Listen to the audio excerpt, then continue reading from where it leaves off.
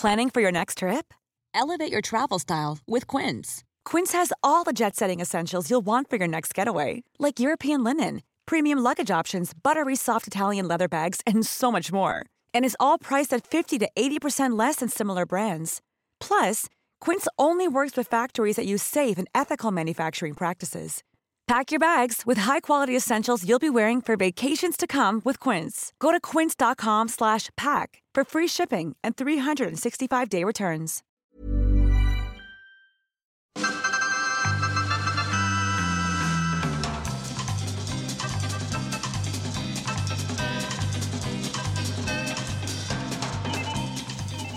Hallå där ute eller inne eller var ni nu befinner er och hjärtligt välkomna till Forskan och jag.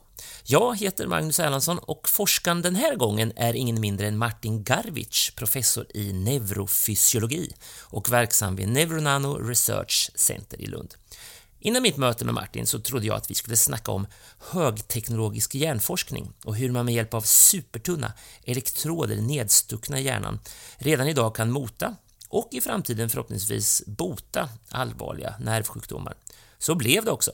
Men vi kommer också att tala en hel del om smärta. Smärta är lite som livet självt kan jag tycka. Alla har sin högst personliga upplevelse av det. Vad som känns mycket, vad som känns lite och hur man upplever det.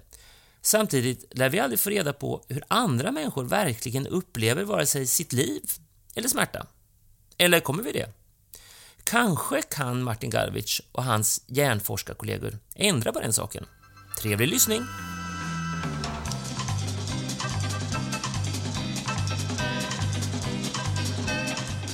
Du, det här med hjärnan, Martin, som du är intresserad av. Kommer du ihåg, minns du första gången när du fick upp fascinationen för detta komplexa organ längst uppe på oss? Eller var det redan som liten pojke, eller hur gick det till? Ja, det är lustigt att du frågar, för det minns jag faktiskt. Det var någon gång på gymnasiet så var det en kompis som stack till med en bok som hette Ingenjörer i hjärnan. Och vi läste den tillsammans och jag minns att jag var väldigt fascinerad av den här kombinationen av teknik och biologi. Inte minst eftersom i den här boken så skildrades det olika sätt att påverka hjärnan. Inte bara att lyssna av vad hjärnan gör utan framförallt att påverka hjärnan. Och det var, om jag minns rätt, var det relaterat till olika sorts psykiatriska tillstånd. Så det tyckte jag var extremt fascinerande. Det var nog den första gången som jag började fundera på detta med att hjärnan, det är något det. Det var inte bara så att det var en del av kroppen utan att det fanns andra? Nej, absolut inte. Jag är väldigt exklusivt intresserad av hjärnan och inte så väldigt mycket av andra organ i kroppen, om jag ska vara helt ärlig. Utan för mig är hjärnan ligger på något sätt i gränslandet mellan biologi, medicin, men också någon sorts, de filosofiska aspekterna av vår tillvaro och vår existens. Det är lite svårt att prata om det där utan att bli väldigt högtravande, men jag tror du förstår vad jag menar. Ja. Alltså, hjärnan är ju sätet för oss själva, det är det vi är. Nej, men jag förstår precis vad du menar. Du, jag såg på en föreläsning på nätet med dig där du berättar att människan har svindlande 100 miljarder nervceller i hjärnan, det stämmer va? Ja.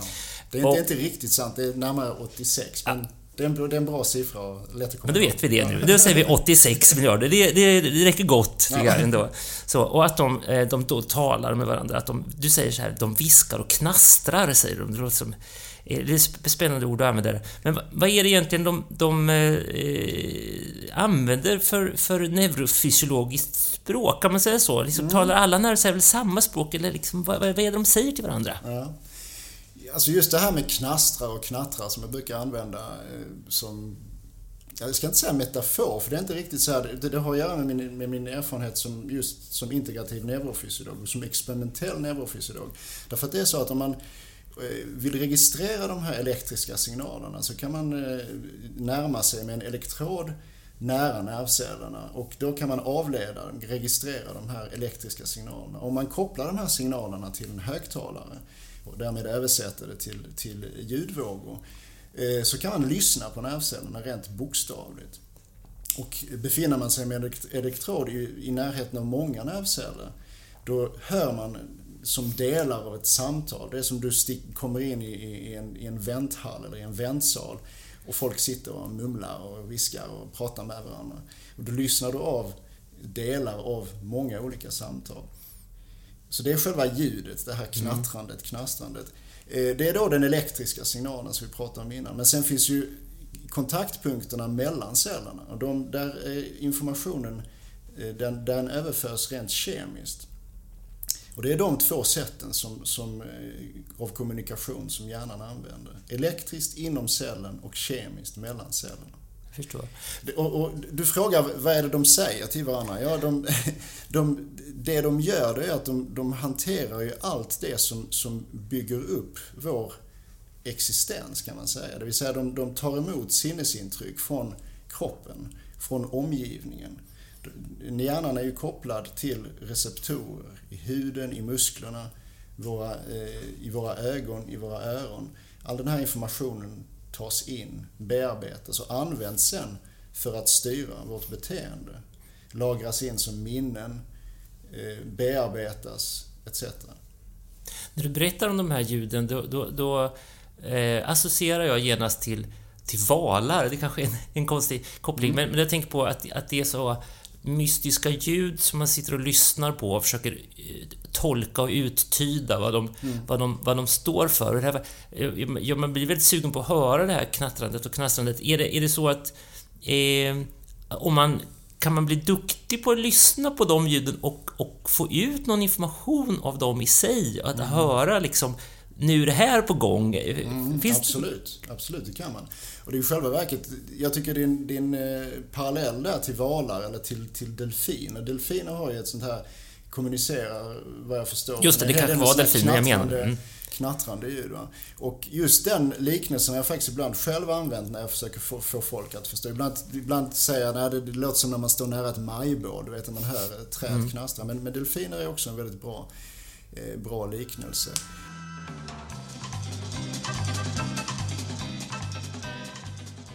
Du, så här, på Vetenskapsrådets hemsida står det så här.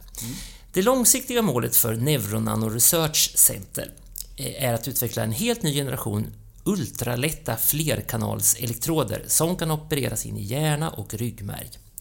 Håller du med Vetenskapsrådet om detta? Ja, absolut. Och vad är det egentligen ni gör då? Det finns mycket forskning som har ägnats åt att registrera från nervceller i de här sammanhangen. Men de elektroder som finns nu, de implantat som finns och som används i forskning men också kliniskt, de är tyvärr sådana, om vi ska göra det här till den korta versionen, de är tyvärr sådana att de skadar hjärnvävnaden. De är sådana att de irriterar hjärnvävnaden och vid den här irritationen så gör stödjecellerna i hjärnan, de så kallade gliacellerna, de kapslar in implantatet. Det försämrar kvaliteten av registreringen, det gör stimuleringen svårare. Det bildas små hål runt omkring, små kaviteter runt omkring elektroderna. Och använder man den här typen av implantat i behandling så måste man öka den elektriska strömmen. Och därmed är man inne på en väldigt negativ spiral. Och då ställer man sig ju först frågan, varför blir det så här? Varför utlöser de här state-of-the-art-elektroderna den här typen av reaktioner? Och då visar det sig att en väldigt viktig anledning till detta är egentligen ganska banal. Det är nämligen det faktum att hjärnan rör sig hela tiden på grund av puls och på grund av andning. Pulsen och andningen fortplantas rent mekaniskt till hjärnvävnaden. Och har du en elektrod inne i hjärnan eller en grupp elektroder inne i hjärnan som inte har de perfekta mekaniska egenskaperna, så kommer det bli som ett skavande.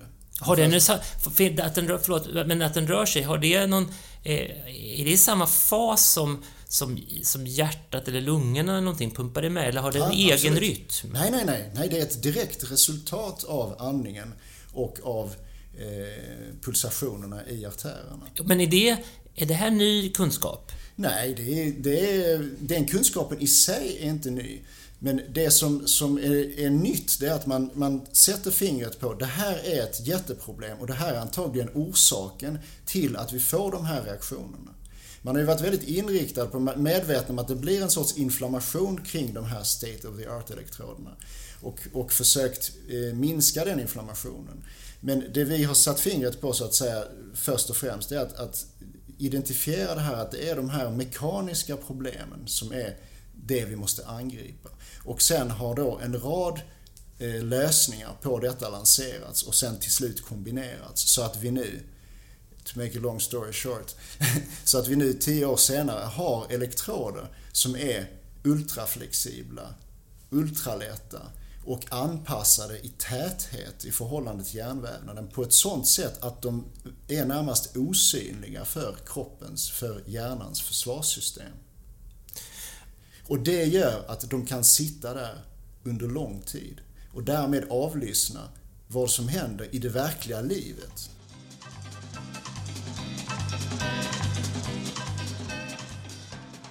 Nu säger du avlyssna, men är det också så att de kan påverka och inverka? För jag vet ju att det finns något som heter DBS, som står för Deep Brain Stimulation. Precis. Och det har väl en koppling till just det här, va? Absolut, och jag har ju lite grann föregripit det genom att slänga in här. Det är inte bara att avlyssna utan också att stimulera. DBS har ju funnits i ungefär 30 år, kan man säga, sen andra halvan av 80-talet, som en teknik för att på elektrisk väg påverka hjärnan i terapeutiskt syfte vid olika sjukdomstillstånd. Egentligen främst vid Parkinsons sjukdom. Utan att gå in på historiken hur man upptäckte detta, men den effekt som finns, det är att när man stimulerar på vissa ställen i hjärnan så kan man häva vissa av de symptom som långt gångna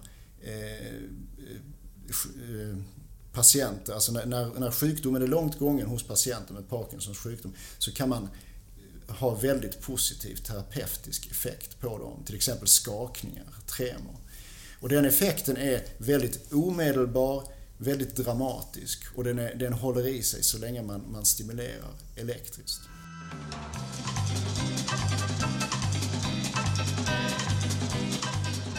Du, det finns ett annat uttryck också som jag skulle vilja att du reder ut. Om jag har förstått det hela rätt, så området ni forskar inom, det finns en annan förkortning som heter BMI, som står för Brain Machine Interface, som är en teknik som då möjliggör för datorer att kommunicera med nervceller i hjärnan. Det är rätt.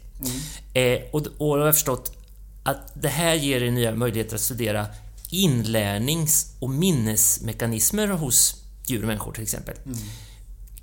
Berätta.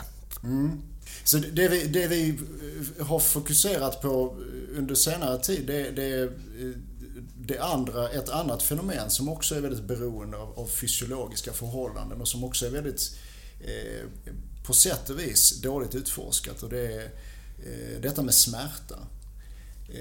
Smärta är ju viktigt att förstå, därför att det är ett problem, det är ett kliniskt problem. Människor lider av smärta är dyrt för samhället, men man vet väldigt lite om hur smärta egentligen fungerar. Och det som är väldigt slående, det är att om man ser på hur det har gått för läkemedelsbolagen, som ju förstås är extremt intresserade att få fram nya smärtlindringsmetoder, nya smärtlindrande farmaka. Under de senaste årtiondena så har det hänt absolut ingenting, skulle man nog kunna säga, om man raljerar lite grann. Hur ska man göra om man ska utvärdera om en viss drog har en smärtlindrande effekt? Och om du är hänvisad till att först göra detta på försöksdjur, vilket ju läkemedelsindustrin är. Jo, då är det ju så att du kan inte fråga, som jag frågar dig, har du ont nu, Magnus? Utan får man lära råttorna prata först, och det tar för lång tid. Ja, det tar för lång tid. Utan då får man ju titta på hur beter de sig. Och då tittar man oftast på olika sorts bortdragningsreflexer. Alltså, och hur påverkas dessa reflexer? Eller att råttan har visat undflyende beteende från en skadlig stimulering. Och sen ger man en drog och så ser man, beteendet har minskat. Då måste råttan ha mindre ont. Och så kan det ju vara. Men det behöver inte vara så. Och det är precis där vi tror att det ofta går fel. Därför att när man sen provar de här farmaka på människor, det visar att nej, x antal miljoner kronor senare så kom vi ingenstans. Så det vi förutsatte oss nu på NRC, det var att vi vill registrera smärtan där det faktiskt gör ont. För det är ju det som är det relevanta. Vi vill titta på signalen där det gör ont och se, kan vi få fram en djurmodell här för att utvärdera smärtlindrande farmaka till exempel.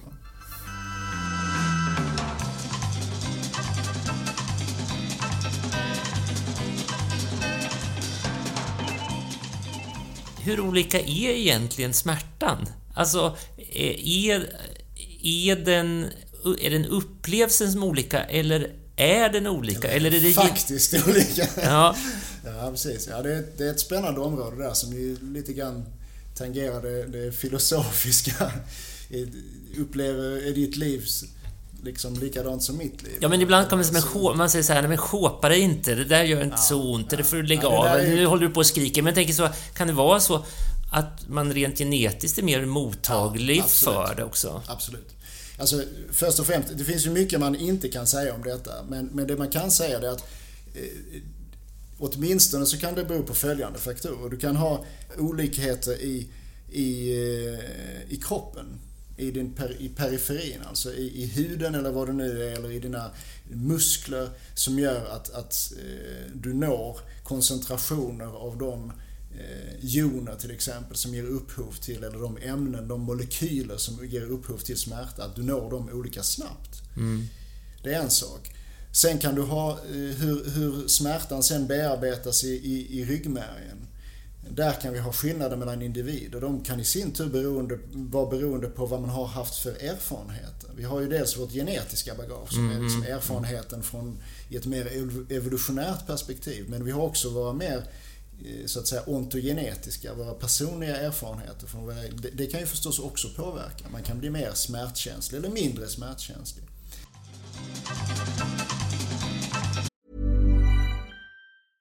This is Paige, the co-host of Giggly Squad, and I want to tell you about a company that I've been loving, Olive & June. Olive & June gives you everything that you need for a salon-quality manicure in one box. And if you break it down, it really comes out to $2 a manicure, which is absolutely insane. It's also so easy to get salon-worthy nails at home with Olive & June. The difference between how your nails used to look when you did them yourself and now with the Mani system is a complete game changer. The best thing about Olive & June, too, is it's a quick dry. Dries in about 1 minute, lasts for 5 days, and full coverage in up to 1 to 2 coats. Visit oliveandjune.com/perfectmani20 for 20% off your first system. That's oliveandjune.com/perfectmani20 for 20% off your first system. It's that time of the year. Your vacation is coming up. You can already hear the beach waves, feel the warm breeze, relax, and think about work. You really, really want it all to work out while you're away. Monday.com gives you and the team that peace of mind. When all work is on one platform and everyone's in sync, things just flow. Wherever you are, tap the banner to go to Monday.com. If you're struggling to lose weight, you've probably heard about weight loss medications like Wegovy or Zepbound, and you might be wondering if they're right for you. Meet PlushCare, a leading telehealth provider with doctors who are there for you day and night to partner with you in your weight loss journey. If you qualify, they can safely prescribe you medication from the comfort of your own home. To get started, visit plushcare.com/weightloss. That's plushcare.com/weightloss. plushcare.com/weightloss.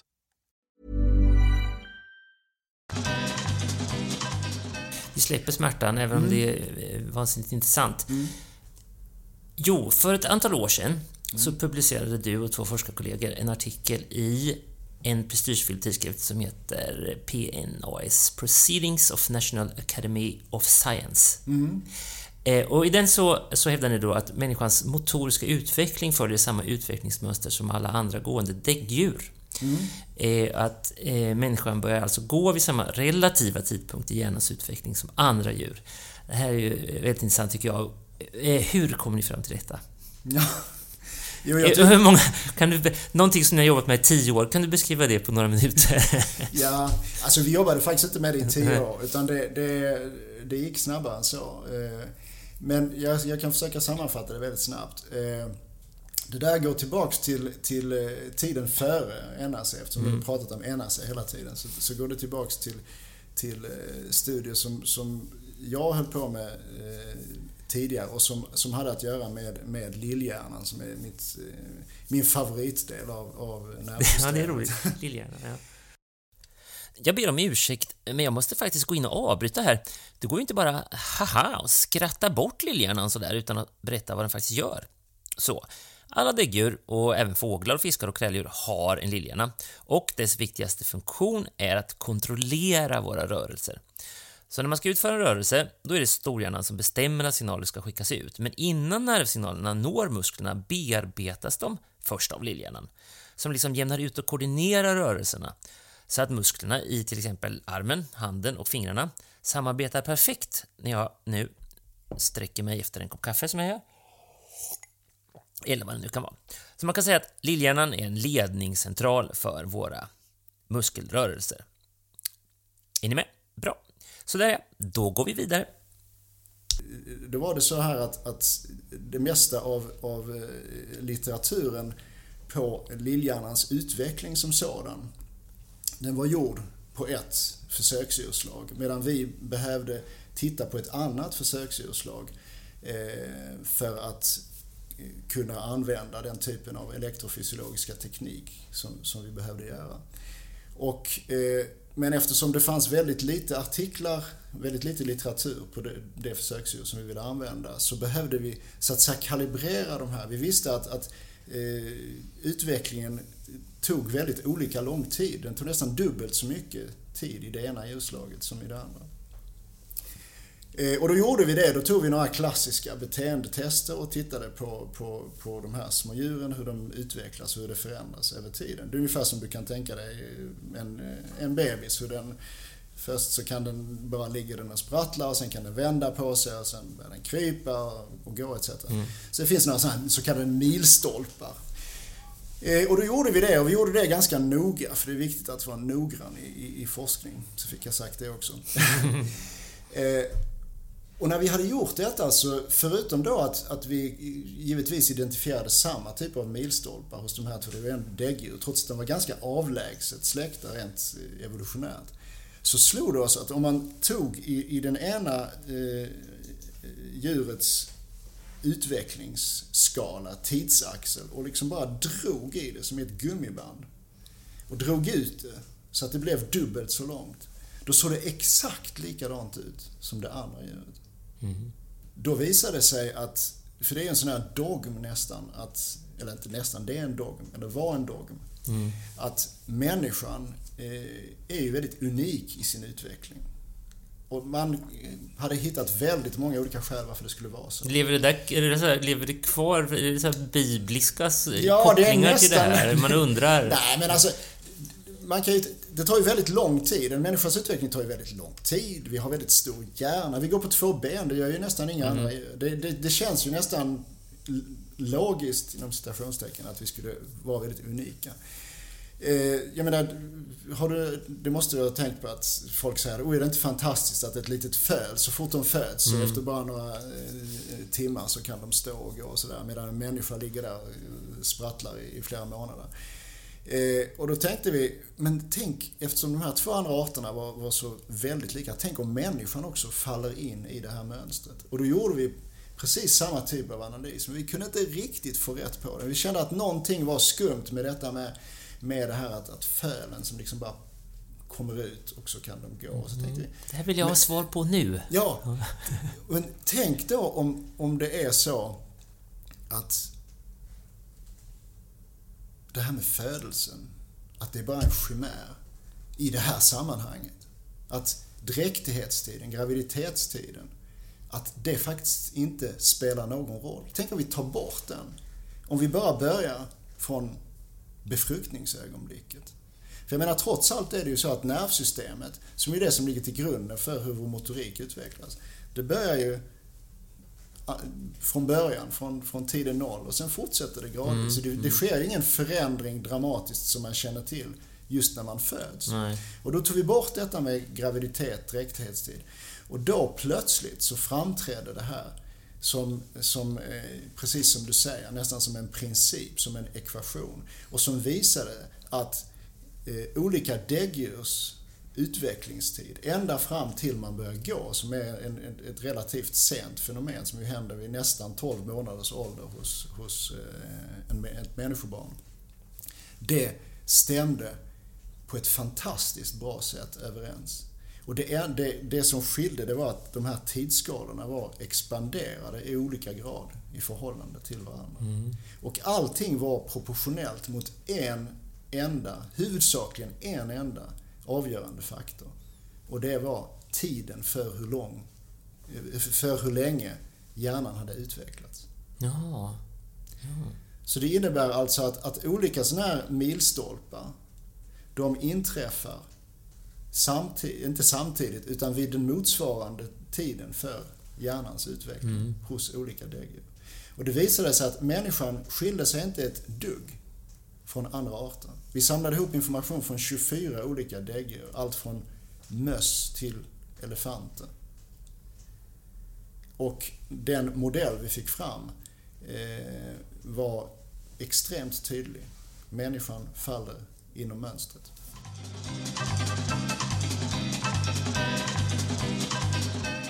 Vi har pratat mycket om nu vad det är som är den mänskliga hjärnan har gemensamt med många andra.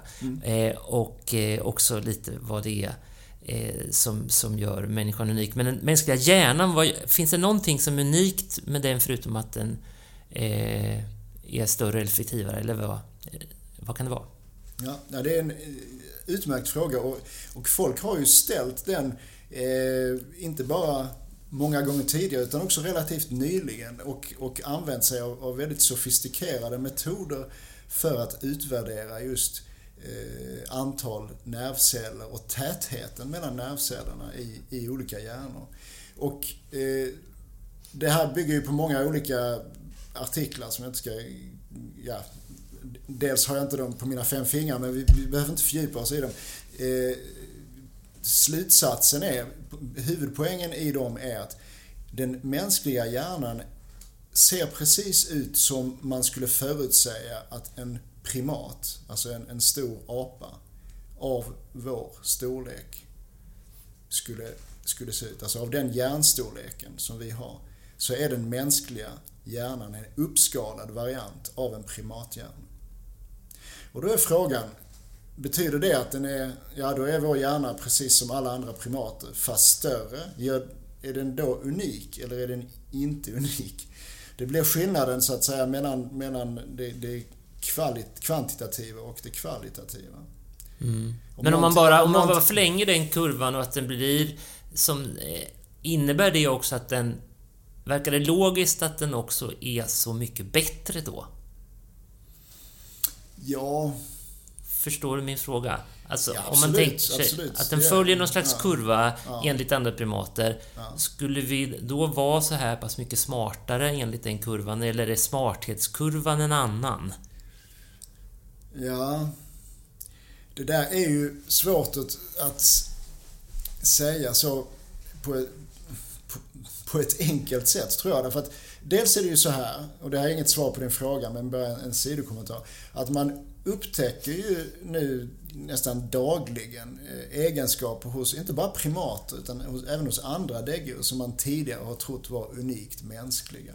Det som är också väldigt intressant i sammanhanget är att fråga sig, hur smart är egentligen en människa jämfört med en schimpans?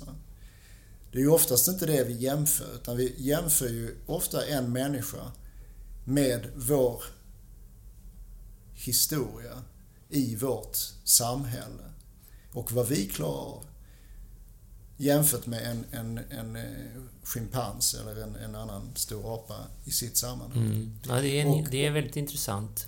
Och vi får ju väldigt mycket den vägen som vi inte själva har erfarit, som vi inte själva har upptäckt. Och som vi inte själva hade kunnat klura ut. Nej, heller. Inte inom vår livstid. Nej.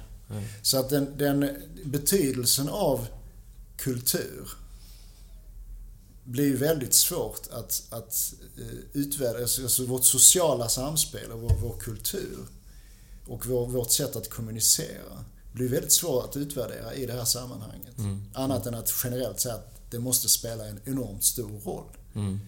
Du hanterar ju dagligen en massa kunskap, eller du tar för given en massa kunskap som du egentligen inte har någon aning om. Eller hur? Nej, man surfar på smarta människor tidigare i vår historia. Så. Absolut, va? Och man accepterar väldigt mycket av det som man hör som sant.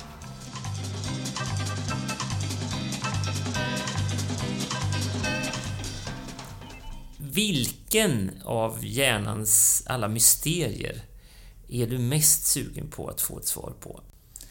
Vad hade varit roligast? Ja, alltså, som neurofysiolog så är jag ju i grunden intresserad av att förstå hur aktiviteten i nervcellerna, den här knattrandet som vi pratade om innan, hur det ligger till grund för våra olika funktioner. Vad är koden för smärtan? Vad är koden för när vi rör oss på olika sätt? Hur kommer det sig att hjärnan fortfarande, och nu pratar vi om robotar och musikinstrument här, hur kommer det sig att den mänskliga hjärnan kan kontrollera den mänskliga kroppen på ett sånt fantastiskt sätt att vi kan spela musik med den precision rent motoriskt och med det uttryck av känslor som vi kan. Och vad är det som ligger till grund för det i hjärnans aktivitet?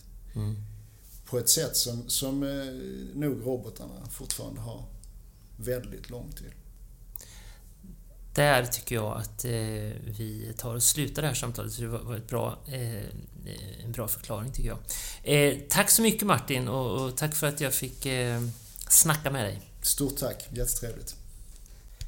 Och hej då alla ni som lyssnat på Forskan och jag. Jag heter Magnus Erlandsson och forskaren idag var neurofysiologen Martin Garvich. Till sist ett ord på vägen. En vuxen människas hjärna väger ungefär 1,3 kilo. Men det är kaskelotten som har djurvärldens största hjärna. Den väger runt 7,8 kilo. Men det verkar inte spela någon roll. Den kan ändå inte spela Mario Kart eller dansa jitterbug. Å andra sidan kan den navigera på 3 kilometers djup i bäckmörkt vatten. Vad jag menar är att det spelar faktiskt inte någon roll hur stor din hjärna är eller vilken exakt IQ du har. Huvudsaken är att du använder den till något som passar just dig. Hej svejs!